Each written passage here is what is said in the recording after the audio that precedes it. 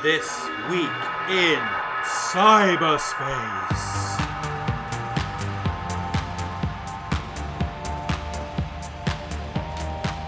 That's right. Well, we've all seen the distressing images of Israeli and Palestinian civilians being attacked in the current conflict in the Middle East. Places of refuge like hospitals have been bombed, food, water, electricity, fuel and essential medical supplies have been cut off. The attacks by both sides are pretty much indefensible, but now people living in the contested Gaza Strip, a place that has been called the world's largest open-air prison, have had their telecommunications infrastructure targeted and their internet connectivity seriously limited. The technological dimensions of this conflict have motivated many groups to call for both a physical and digital ceasefire. Access Now is one of those groups, and its CEO, Brett Solomon, joins us now. How are you going, Brett? I'm good. Yeah. I'm fine. In the midst of the maelstrom, we breathe. We breathe, yes. No, I'm really glad that we're talking this week in cyberspace on this issue because, you know, we've talked a lot over the podcast about how conflict is so now intertwined with digital conflict, how warfare is defined by cyber warfare. And we can see in this conflict that it's no different. In fact, probably worse as well. You know how like that expression about information warfare, warfare, that truth and is kind of the first victim of war, and that the competing parties are trying to control the information ecosystem. It's now on steroids. Can you just start by painting us a picture of what the digital space was like in this conflict zone before October the 7th, because there's been a long history of occupation there. It's true, and Access Now has been trying to document some of that and also communicate some of the the human rights breaches and abuses, the ingrained human rights breaches that have taken place in the Gaza Strip and in the West Bank. And when you look at things like the speed of the internet, I mean, there's been reports that the sort of the current speed prior to this flare-up or this conflict was at 2G.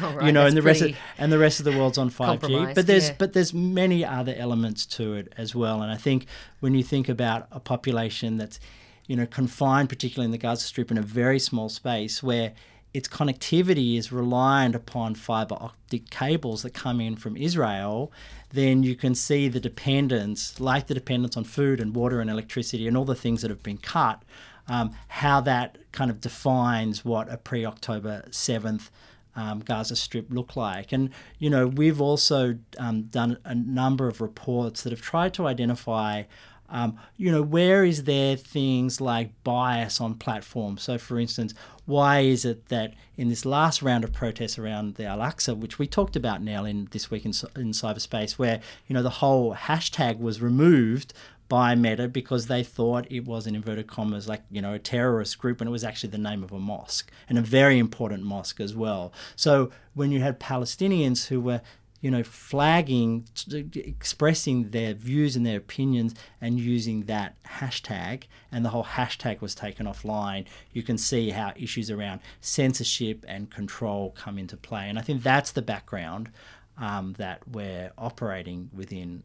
So you can cut off the cables going into Gaza from Israel, but what about the platforms? What's their responsibility? Like, what is X's responsibility? Because I think there's been a bit of misinformation. Yeah, well, the whole platform, the whole digital sphere is full of disinformation, and also deep fakes as well, where you actually something looks incredibly real, but in fact it's incredibly fake. It's being used, and one of the things, of course, is with artificial intelligence, and we've talked about this as well now, about generative AI, where something looks seamlessly real, where you've taken the voice of a person and just replicated to say whatever you want it to say. So I think the platforms have a huge amount of responsibility. I mean, one of the things that we've called for, prior to this, has been that there needs to be equal content moderation both in Hebrew and in Arabic. And that hasn't been the case. Increasingly platforms are using artificial intelligence to be able to, get rid of content immediately, but without any human oversight. And things like that, which become incredibly problematic, particularly in a contested space where the online environment is as important as the offline environment, particularly when a conflict like this is taking place. Yeah, because people need to communicate. They need to know where is a safe space to go. They need to organise online. I mean, there's so much that the internet can facilitate in the civil space in the midst of a crisis like this. But I think there's a lot of, with the disinformation flourishing and incitement to violence flourishing as well, and it's been kind of dismissed as, quote, unavoidable technical failures. What are those unavoidable technical failures? Oh, whoops, a bomb just hit that tower. Yeah, well, I mean, now just to put it into context, and it's really good that you raise it because, as you said, Gaza's been identified as a kind of open-air prison for, 2 million people. And so when something like this happens, and I'm not underplaying as well the crisis that has happened for the Israelis as well, I think it's important that we understand this both in terms of human rights law and international humanitarian frameworks, which apply equally to all sides. But when you have a population that's being bombed from above and 1 million people being ordered or kind of, strongly advised to move from north to south, people need to know where are the emergency services and how do you get in contact with them. They need to be able to contact their loved ones and their friends and their families and say, are you okay? Right? Can you imagine the experience of no phone, no data, no SMS, no mobile, no fixed line? That's the experience that people within Gaza that's the reality. And I think that's one of the reasons why many groups have called for a digital ceasefire, because a digital ceasefire is basically saying that that civilian infrastructure is not military infrastructure. Civilian infrastructure needs to be protected at all costs. And we need to have an open, secure, available internet for a population that's experiencing a humanitarian crisis. Do you think that, destroying civilian infrastructure could be seen as a war crime? So I think that, the short answer is yes. I think that, the whole concept of a war crime, just to put it into context, is a legal term which has a lot of precedent and definition and jurisprudence on it. So, for me, just to say it's a war crime is, you would want to make sure that you have proper legal understanding to be able to use that term. But many jurists are saying yes, that is the case. And I think that when we think about humanitarian law, which are really the laws of war, we need to update them. We need to understand them in a context of digital today. And so where, the radio tower is the thing that enables not just people's access to information, but to everything, to education, to healthcare, to access to emergency services, all of those things, it's very clear that particularly when it's intentional and where there's collective punishment, that these are elements that would point in that direction for sure. So Access Now, along with a bunch of other organisations, have come up with the Declaration of Principles for Content and Platform Governance in Times of Crisis. There's a mouthful. Yeah, that's a big mouthful, with guidelines for really centring human rights before, during and after a crisis. Yeah.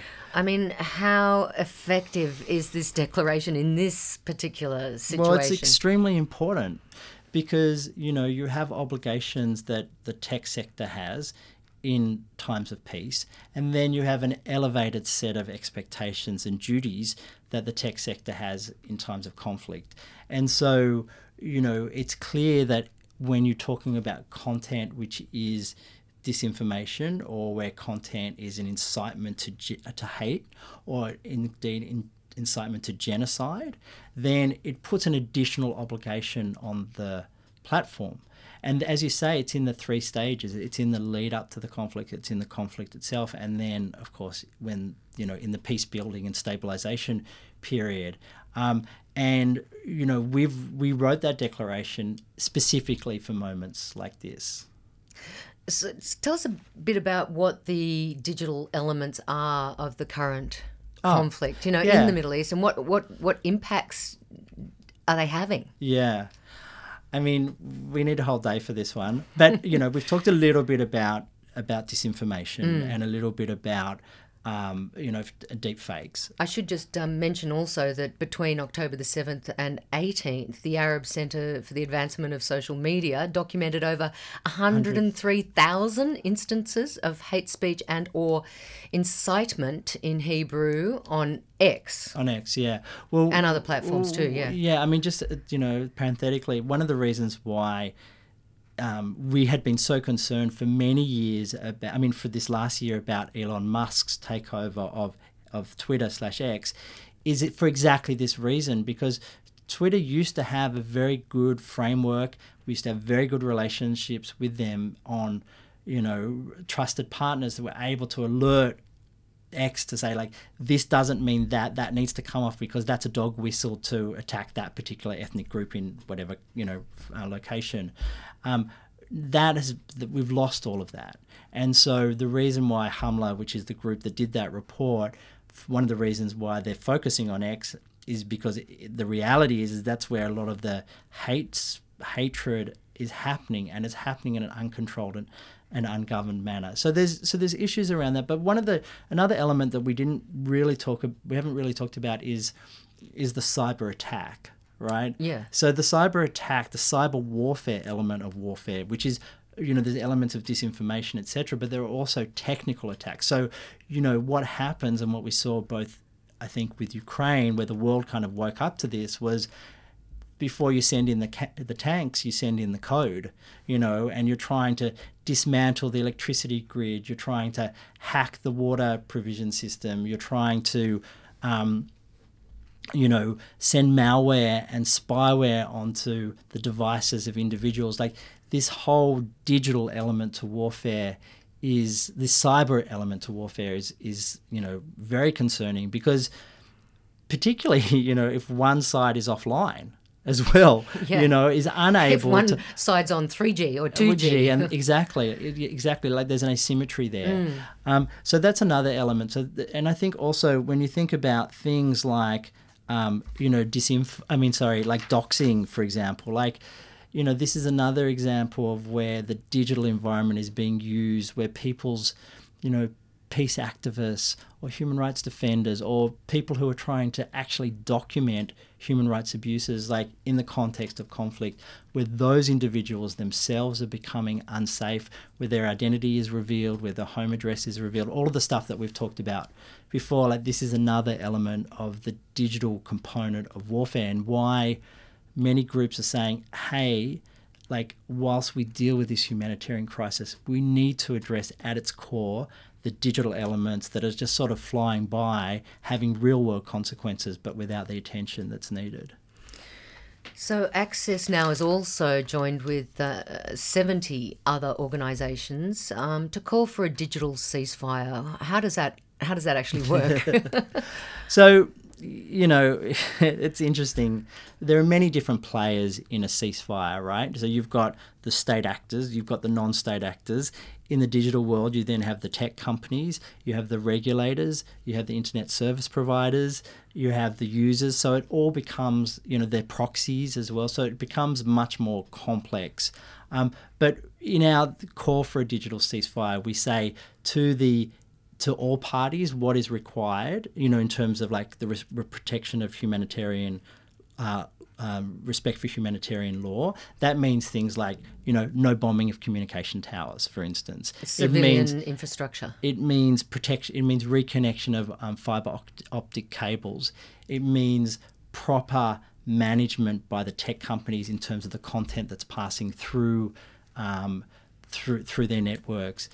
It means that the international community, which is often, involved in in trying to develop, to sort of secure a ceasefire, that those parties actually have digital elements when the negotiations fall into place. So there's many different elements to it. It's also very new as well. We're still working out exactly what that means.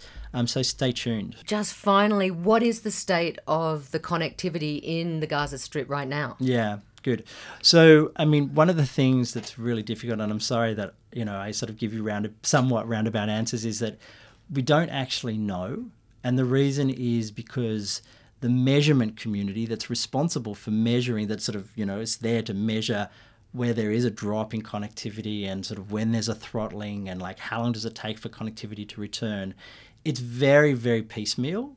But there are different reports and at different times as well and in different regions. But I would say as a general rule, it's way less than 50% of normal connectivity. And normal, as we've identified before, is not normal.